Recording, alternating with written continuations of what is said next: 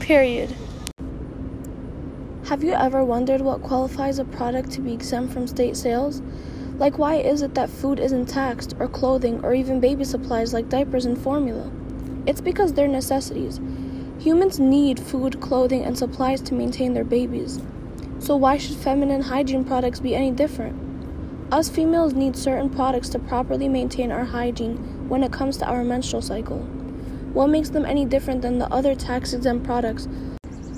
A quote-unquote tampon tax is a term unofficially referred to when talking about the fact that tampons and other feminine hygiene products are subject to value-added tax, unlike the tax exemption status granted to other products that are considered basic human necessities. Most of us argue that feminine hygiene products that serve the basic menstrual cycle should be classified with other unavoidable products that are exempted from taxes for being necessities.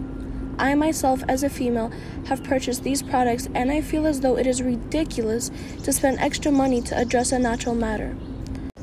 Not only is this unfair, but it is unconstitutional. If the government were to require that only men or only women had to pay a tax of several $100s a year solely because of their gender, that would be an unlawful denial of equal protection under the 14th Amendment. Yet that is exactly the effect of the so-called tampon tax.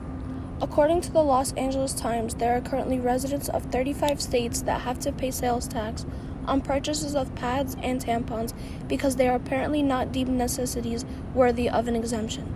That is actually in addition to the roughly $5 to $10 for these products that women have to spend on a monthly basis.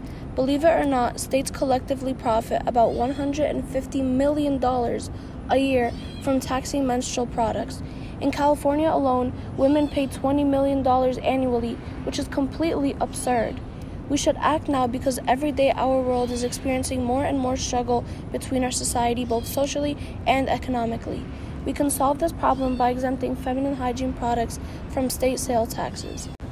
It would help those people that are barely making ends meet, those people who sometimes have to pick feeding their family over properly maintaining their hygiene.